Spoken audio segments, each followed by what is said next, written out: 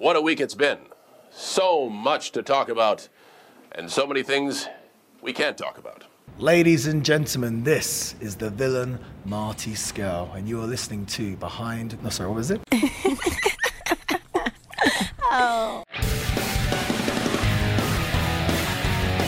Me and my friend Mark, we're going to stop watching. I'm Mark. And I'm Harris. And we'd like to welcome you to Behind the Gorilla, a podcast where we delve into the wild, wacky, and crazy side of professional wrestling.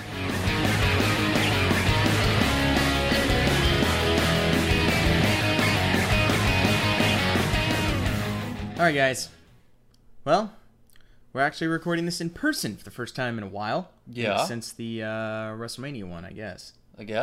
Yeah, so it's been a while. But we pretty much only do this when big wrestling pay-per-views take place, which is WrestleMania, maybe the Royal Rumble, and every AEW one, because they're the only ones that matter, really. Well, then there's only, 4 of them a year? Right, right, because they matter. Right, they're a big deal, yeah. So yeah, Double or Nothing just ended. Another, again, AEW, I've yet to see a bad show, and I've yet to see a less than, great pay-per-view from AEW. They deliver each and every time. Yeah, I think I felt like some of this is just me getting tired, but I was kind of starting to run out of steam as we got a little bit later into the card, by the women's title match. It was a good match, but I was flagging a little bit. But yeah, the Moxley match was really good, and then the main event was just so bananas. I mean, it was a great note to end on. Awesome show. Yeah, we just saw the Money in the Bank pay-per-view a couple weeks ago. And then we watch this. We both only watched the Money in the Bank match. Right, yeah, not the pay-per-view, just the match. And then you watch this Stadium Stampede match, and you're like, yeah, AEW knows how to do it. WWE does not. That's the simple. I still like the Money in the Bank match. I think the difference is, I agree. I think this match is better. I think the main difference is this match had more time and just leaned fully into the gimmick, which is, hey, we're in a football stadium, we're going to do all the football stadium things. Yep. And I think the Money in the Bank match was good. I think it did some of that, with the WWE office and cameo stuff. Sure. It could have gone farther, and this is the perfect escalation of that. I think fully realized what this sort of gimmick match, in this case in a football stadium, could be. What was...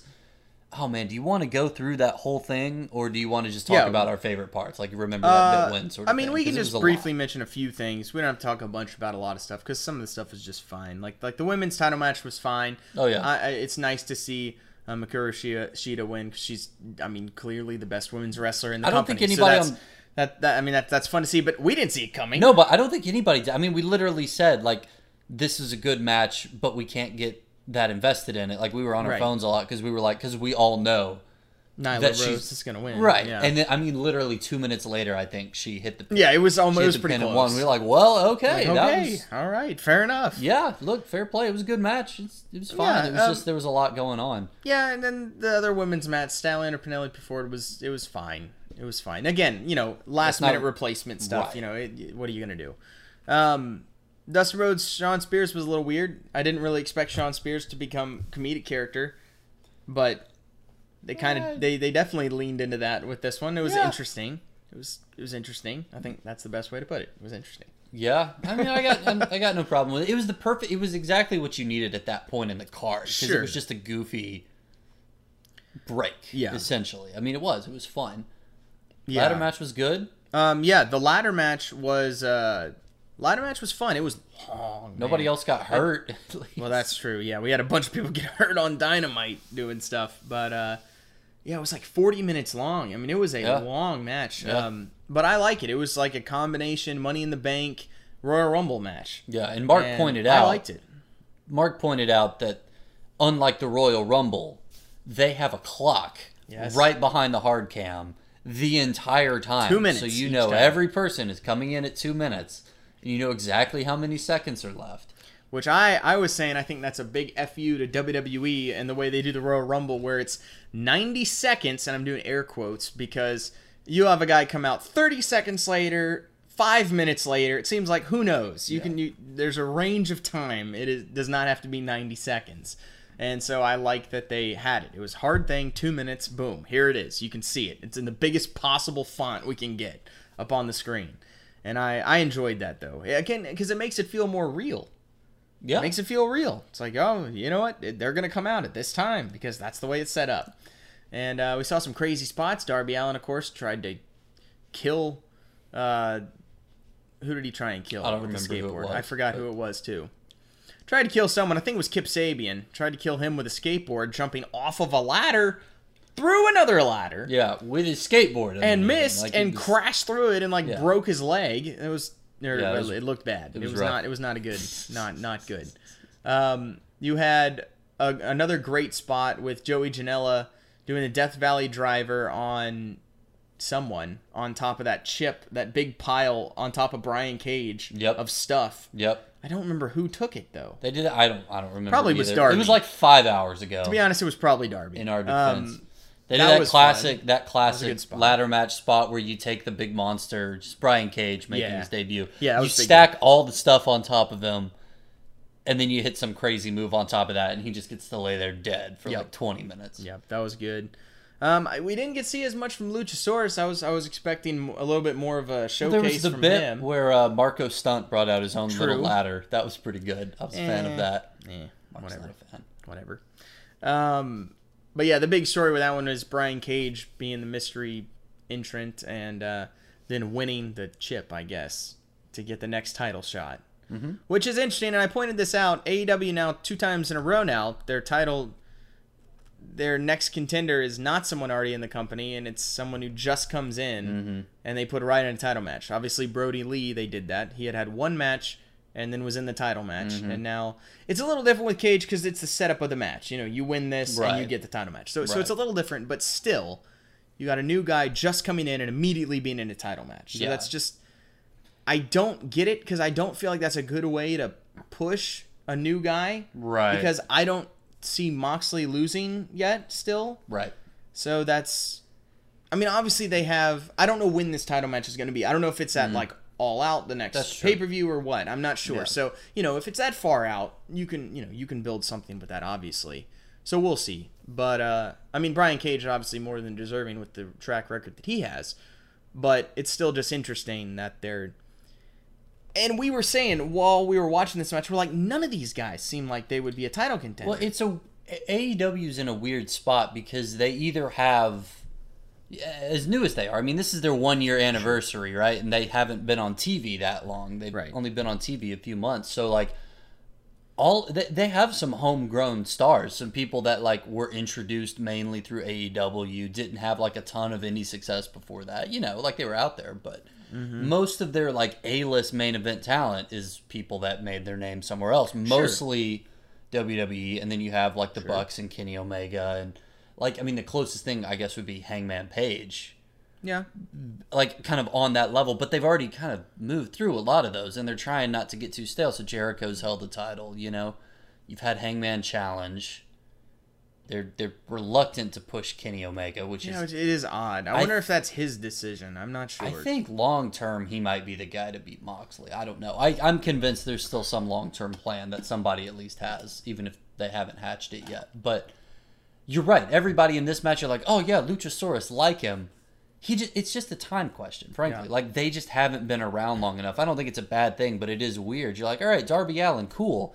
Did challenge a few months ago for the title, and it was a good match, but, like, you don't want to see him shotgun straight back into the main event. Like, it makes sense, you know what I mean? So, I definitely get what you're saying. I think, you see Brian Cage, you're like, all right, this guy's a monster. He can do a fun, quick and easy feud with Moxley, and Moxley's probably not going to lose to him. It's probably going to be one of those longer-term guys. But yeah, they just haven't been around long enough to, like, raise up their own class of main eventers. You know what I mean? Sure. I mean, which makes sense. It is a weird spot.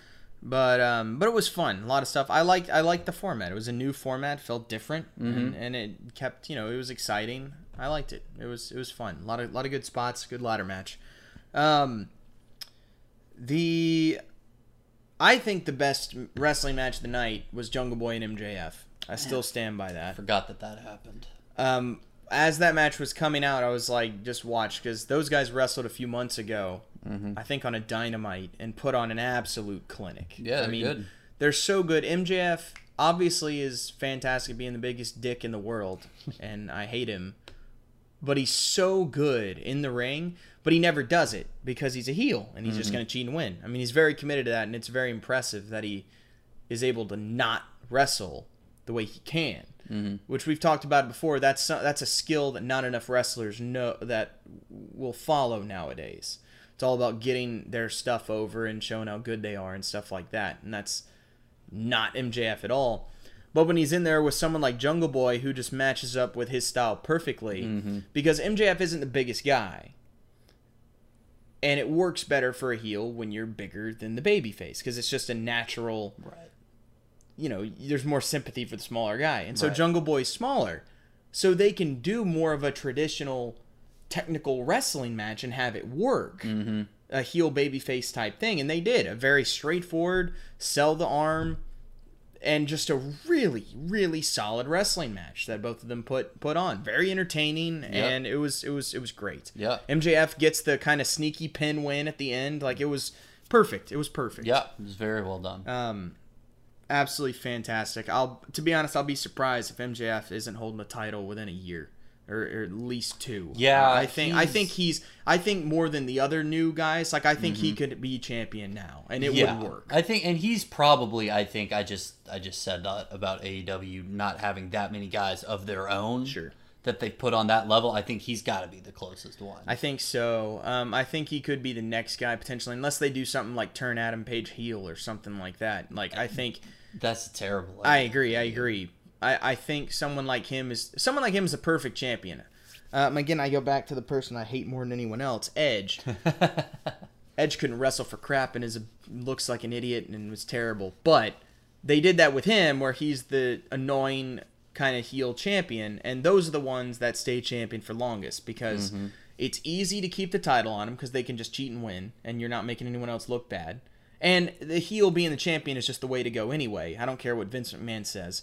The heel being the champion is the way to go. That's the thing. That's why Ric Flair was champion for the entire 80s. Right. Because he's, he could do it. I mean, he was the perfect blend of everything, where he could cheat to win, he could actually win, and he could just hold on to the title for years and years and years. And he could also, I mean, this is something MJF can do. And had the personality as well. Well, I was going to say, he's not afraid to make himself look like a clown 6 days out of the week. But on the 7th day, when he has to defend the title, he will defend the title by the skin of his teeth. You can pull his pants down every other day of the week, and he's going to look like an absolute idiot. But when it matters, he is going to pull out all the stops, and he is going to bite your finger and poke you in the eye and hold onto your tights and put his feet on the ropes to hold on to the belt. And that's, there's a lot of that in MJF. I think you're definitely right about that. Yeah, so a lot of people talk about Darby and stuff like that, and I definitely think Darby could be there at some point. He doesn't kill himself before. For sure, if he doesn't die beforehand. Those moves are rough, man. But as I was saying, I think Darby gets the biggest pop, at least entrance pop, out of anyone in AEW at the moment, other than maybe Cody. And but I don't think he's quite there yet. But I do think MJF is if he's not there yet, he's pretty close. And also, they've been building him that way. He's only lost one match, and it was a tag team match he didn't get pinned in. Yeah. So he hasn't even lost. So that's another thing where it's like, okay, viable opponent. So we'll see. But that was a great match. As far as just pure wrestling goes, I think that was the best match. The TNT Championship match was fun. Cody versus Lance Archer. I think that delivered on expectations. Both those guys really put on a show.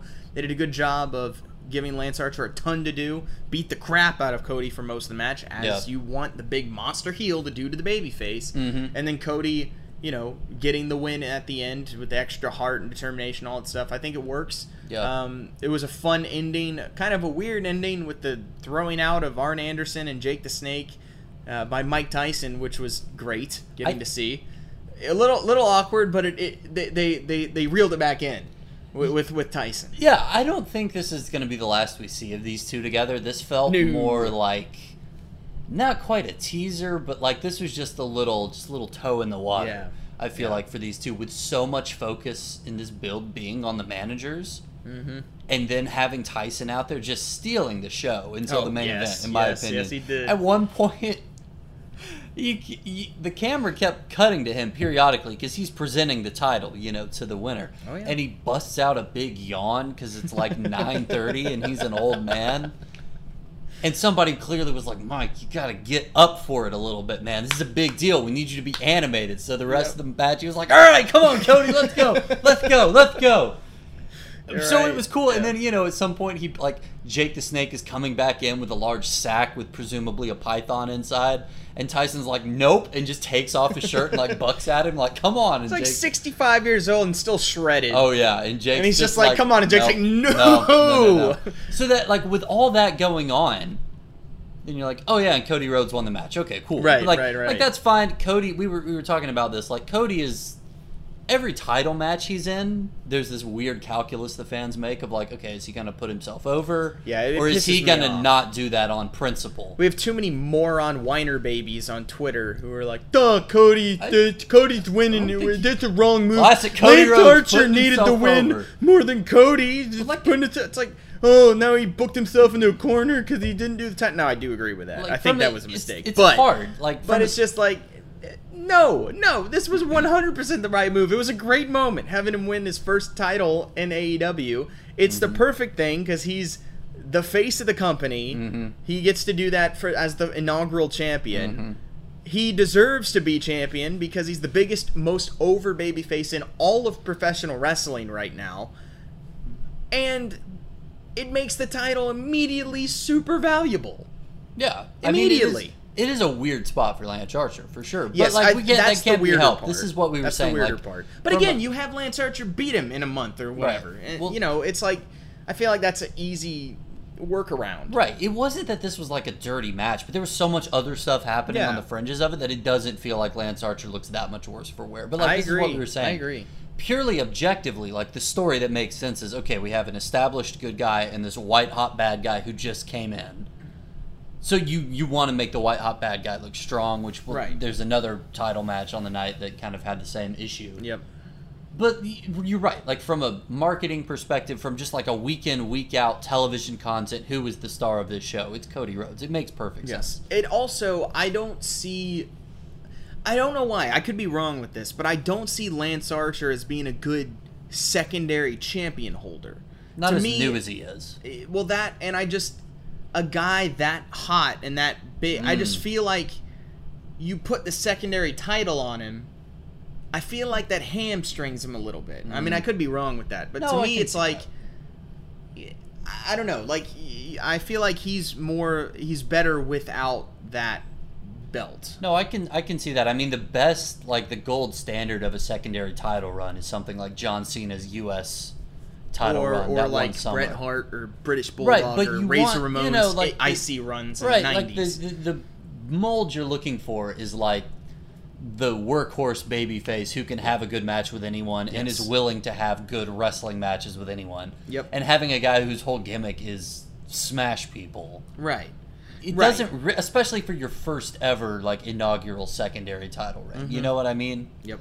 I totally agree. I just don't think it's a good fit to have him as the TNT champion, at least not first. Yeah. So, no, I think this is definitely the right move. We'll see what the real belt looks like, because obviously with everything going on, they weren't able to get the actual belt. Now a bunch of other people are whining that are like, well, then just put it off. Just don't do it. What are you doing it for? It's you built up this whole thing, you morons. Oh my gosh. These whiner babies that are just whining because Cody won. I just don't understand. He's the most over babyface. Why are we whining so much? I don't know, dude. I haven't seen that from anybody. I've seen it from several big time follower Twitter account, wrestling Twitter accounts, and I just don't get it. It's controversy. Just don't understand. It was the right move. Okay. Get over it. Anyway, good match. They did exactly what they needed to do. They told the story they needed to do, and it worked. Obviously, it can't be as big of a moment because there's no crowd. So they were able to do. They leaned into more of the story stuff than the big moment of Cody winning the title, because you just can't make that as big of a moment without a crowd. So I thought that was the right move. Then we have the main event. Not the main event. What should have? Well, look, I think you put the title as the main event, period. Especially if you're AEW, that's kind of the way you've been promoting yourself. As we're the wrestling company, we're doing the wrestling things, we're making wins and losses matter, we're making the titles matter. And in our fourth pay-per-view, fifth pay-per, whatever, we're going to have our title not be the main event now. And look, technically I understand. I totally understand. You have this crazy main event that's going to be impossible to top as far as just pure entertainment excitement goes. Pre-taped as well. So you don't want to go live and then have everyone stop and then pre-tape the thing and then go back to live. Like, I get... Or actually, I don't even know if the whole thing was live. I would assume it was, because Dynamite has been. But, so I understand that, but I still think it's not the best look for what you've been preaching with your company. But, not harping on it too much with this one, because the main event killed it. So, I get it. I get it. I do. I was going to say, I'll just say the other side of the coin. If you're going to do it, the main event better knock it out of the park, and it did. Yes, it did. Yes, it did. You were correct. But anyway, I think that match was exactly what it needed to be, as well as the other one, because they were in the similar situation where you're not going to have Moxley lose his first title. Well, I mean, I guess he had the Hager one, but first pay-per-view title defense. Right. And you can't give the title... But you also don't want to stop Brody Lee, who just came in, has had 2 singles wins, and somehow already gets a title shot, which is dumb. He has a couple more on his record. I don't know when they happen. Some of the I think he's been in some tag team matches. Oh, do those count? Oh, okay. I was kind of hoping it was like a Goldberg situation. As far as singles matches, I'm pretty pretty sure he only has 2. I could be missing some, but they did. I anyway. felt like they handled this really well. Yes. I think this was booked about as well as you possibly could have. Yep. There's this great... What is he... Okay. What does Moxley call his finisher now? Paradigm Shift. Paradigm Shift. I call it the awful actions, just ironically in my head, because they can't call it the dirty deeds. And that just sticks in my head because I'm an idiot. Okay, Paradigm Shift. Yeah. He hits like 4 of those in a row and can't pin him. Yeah. Which, and a part of me hates, just due to the kick out of finishers thing. But it's different when it's at the end of a match as a thing, and it's kind of earned. It's a little different than when they have the tag team match where the Bucks are kicking out of a finisher 2 minutes into the match. This might be getting a little bit like beyond the scope of the match, but like it's one thing if he hits it 4 times and then pins him on the 5th. To me, that's worse than if he hits it 4 times and then says, okay, clearly this is not working. Like, his head's too hard, or I don't have enough gas in the tank to hit it properly. So let me lock in this rear naked choke. And then he puts him to sleep. He hit it through the ring, the ring ramp, and he kicked out at a half a count. That was awesome, by the way. He didn't even... Yes, it was. But he kicked out less than 1. But it took him forever to get him back in the ring after that. But he went through the ramp, Harris. I was kind of hoping after he hit that they would just double count out. And Moxley retains, that would have been Brody still hasn't lost. In my opinion, I think, especially the way AEW's set up, where they try to make it more sports-centered, and they don't have major pay-per-views that often, and this isn't the main event of the show, I think that's the perfect place to do that. Yeah, no, that's not a bad move. Because you don't have to worry about pissing the crowd off and sending everybody home unhappy when you have this big match afterwards. Right. That would have been a good spot to put in like a holding pattern and just let this keep cooking for a while, let Brody Lee keep his momentum. But the way they did it with the actual finish where he can't pin him, so he has to improvise, choke him out, essentially. Yeah. And he just chokes him out, he puts him to sleep. That was great. Brody Lee isn't pinned.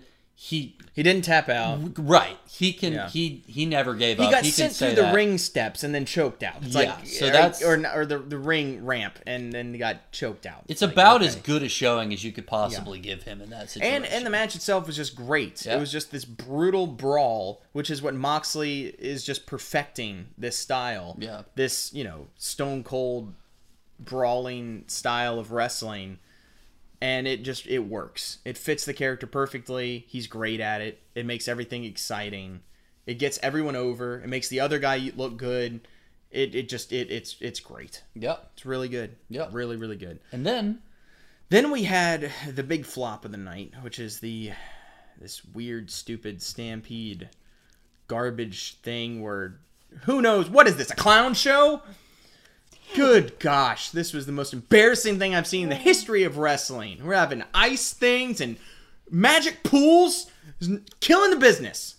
What was it you said? Like, anybody who's a fan of Jim Cornette, just go ahead and say your goodbyes now. Someone tweeted that and tweeted something along the lines of, If you're a fan of Jim Cornette, say your goodbyes now because he ain't lasting after this. After he watches this, something like that. You know his mouth is just watering though, because everyone on the planet's gonna be like, "How mad's Jim Cornette gonna be?" And he's like, "All right, let's go."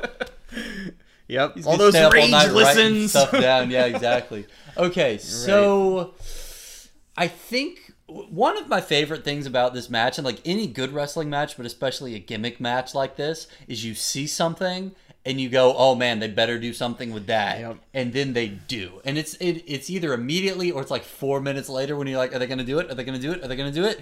Yes. Yep. Yes, like that moment of realizing, okay, there's a clear gimmick here.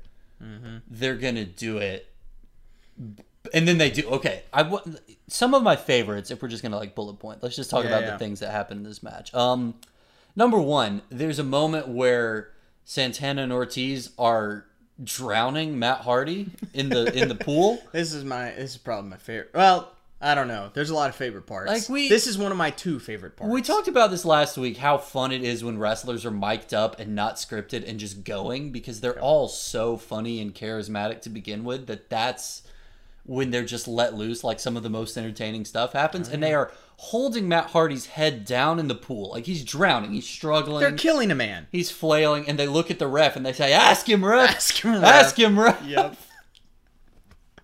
And then and then he stops. And then he resurfaces as like other versions of Matt Hardy, and it was great. But just that one line. He comes back as the original Hardy Boys Matt Hardy. Oh man. And then they stick his head back in, and there's a camera in the water.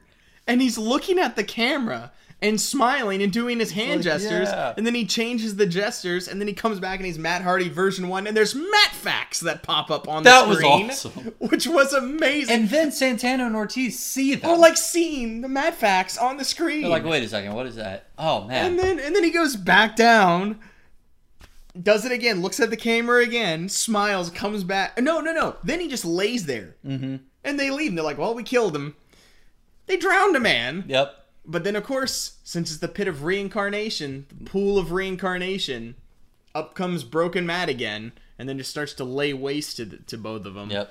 But it was also funny because there was a moment I missed initially because Santana gets in the pool after they throw Matt Hardy in there, and Ortiz doesn't want to get in, and he says something like, "I can't swim," and Santana is like, "Oh, get in," and he calls him a name in Spanish, and he's just like, "Oh, get in. You don't want them to think you're like you're chicken or whatever." And so he slowly climbs into the thing.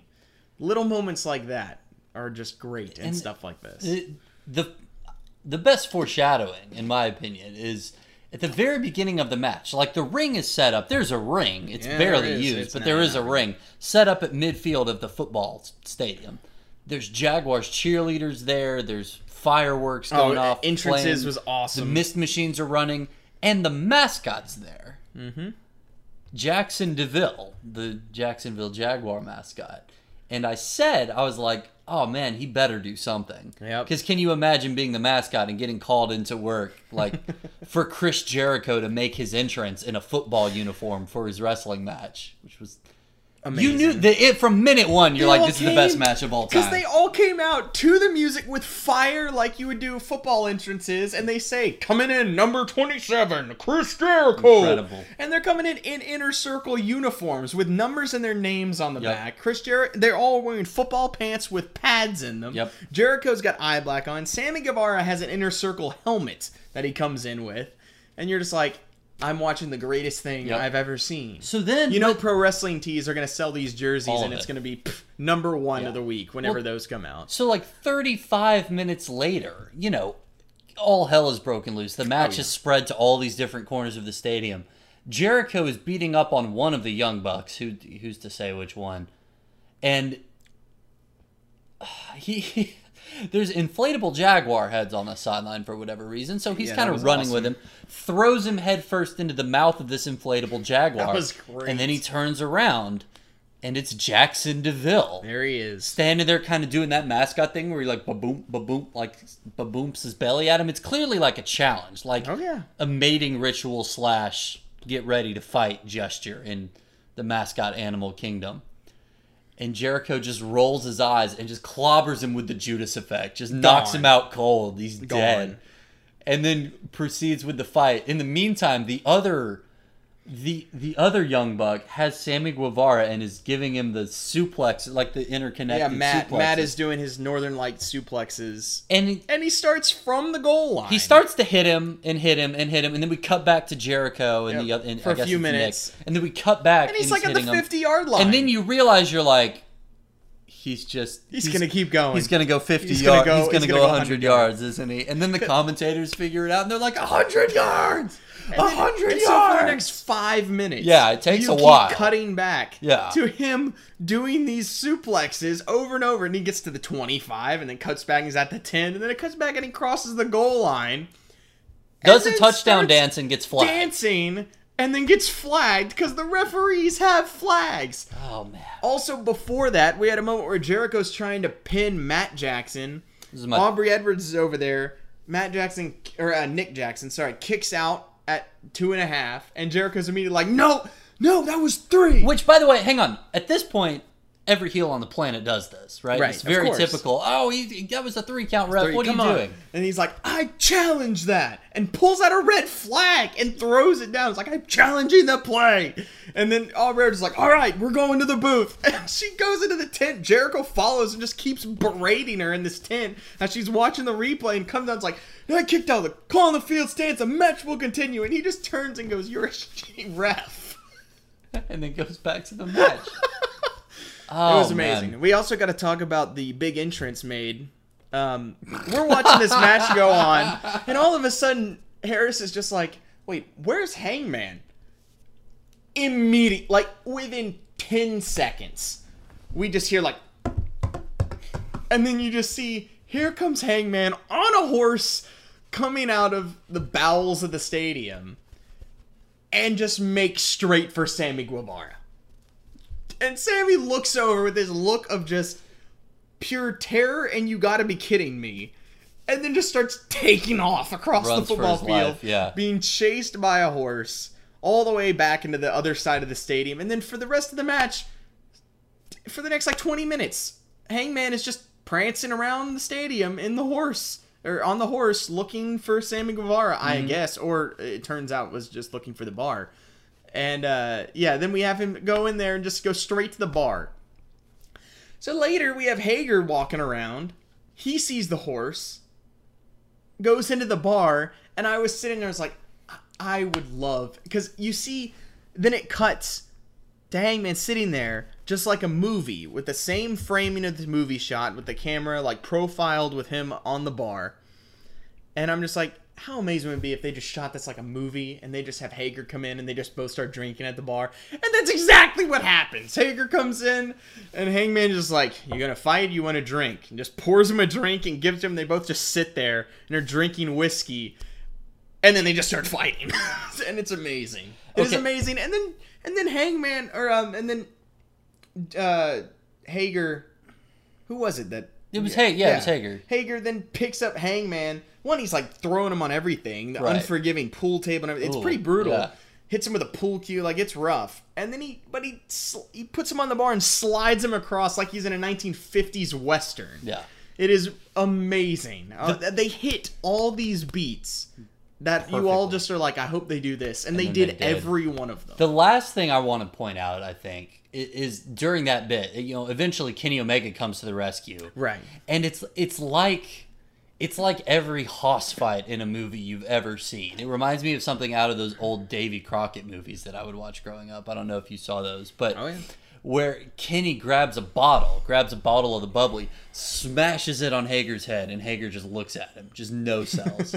And then they look at each other, and then he grabs another bottle and smashes it over his head. And then he tosses a bottle to Hangman and smashes it over his head. And they just smash 7 bottles of champagne over his head. And he's staggered by the end and he's wobbling back and forth. And they grab one more, smash it over his head, throw him over the bar. And then Hangman pours them each a drink, pours himself a whiskey, pours Kenny Omega a glass of milk. And they drink it and they walk off. It's just fantastic. It was so perfect. Good. So much fun. It was beautiful. Yeah, that was my other favorite part of the match. It wasn't.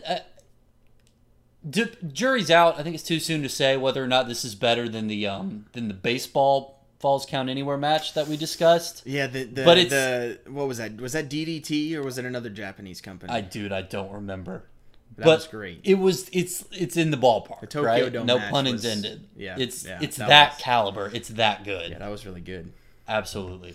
But and then we got to have another Sammy Guevara moment. Actually, we had about 100 of them, but Gonna say he just got killed. I had another one where he thinks he's like the last one standing, and he's I like, forgot about "Oh, this. I did it! I'm the last one! I'm doing it!" And this reminded me of the episode of Community, the Hot Lava episode, where you have Starburns at the end, just looking around. He's like, "I'm the last one," and then all of a sudden, I think that was when Hickey comes out with this giant thing. Someone comes out and just knocks him over. But anyway, but then all of a sudden, you just hear like a engine start revving, and his face just go like terrified, and then here comes Matt Hardy and Kenny in the same carryall and just line up at the end zone, and he just has this look of pure terror, and it's framed again, it's framed like a movie. You have it just in the background, racks focus to them, you see the headlights turn on, the horns start beeping, and then just takes off after him.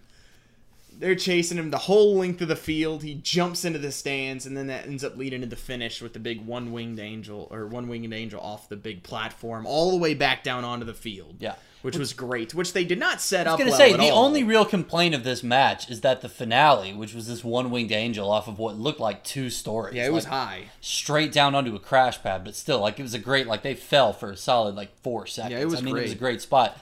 But until he hit it, I don't think anybody knew that's how high they were. There was no sense of, like, oh no. It was just like, oh, that was a lot higher than I thought it was. Yep. That's, like, the only complaint that I think anybody can have about this match. Yeah, and then that leads to the Unless finish. you're Jim Cornette. Yeah, of course. And so the Elite beats Inner Circle. Much needed win for the Elite. Also, we forgot to mention Matt Jackson doing a moonsault off the goalpost. There was which a lot of stuff that fantastic. happened in this match. I feel like you just Sammy remember Guevara later. with the sprinklers, like it's just one after another of just Vanguard. The new Neo. one, Neo 1 made an appearance. The replacement for Vanguard 1, so that was fun. But yeah, it was just non-stop action. Everyone got stuff. It was very entertaining, very very entertaining. Another great pay-per-view overall, man. They've been killing it. They kill it every week. Dynamites are always entertaining. It's the one wrestling show I watch every week. Now that NWA isn't running any shows, and they're still killing it. All right, well, that is for this recap of Double or Nothing. Make sure and tune in on Monday where we have a new episode come out. So make sure and check that out. Regular episode, not with all this, not this extra stuff. I don't know what I'm saying. It's late. All right. Thanks a lot, guys. Harris, any final thoughts on Double or Nothing? Well, see, I would say, like, go out and watch it, but it's harder to watch than pay-per-view. It's just on the network. But, you know, if you got $50, drop it. If not, somebody will probably put a pirated version of the main event on YouTube. So Not that we're condoning that. no, not at all. But, you know, it's a great match. Absolutely worth your time. The Yes. epitome of everything we Like, talk about in this podcast. this is definitely in 5 years when we're still doing this podcast because we're sad and pathetic. We'll be talking about this match as a topic on our show. For sure. Or if you're Harris, you might just do it next week. I mean, I probably won't. I think we hit the highlights here, but, you know, you never know. Anyway, it was awesome. Definitely watch it. All right, guys. Thanks a lot for listening to this recap, and talk to you on Monday, the next episode of the podcast.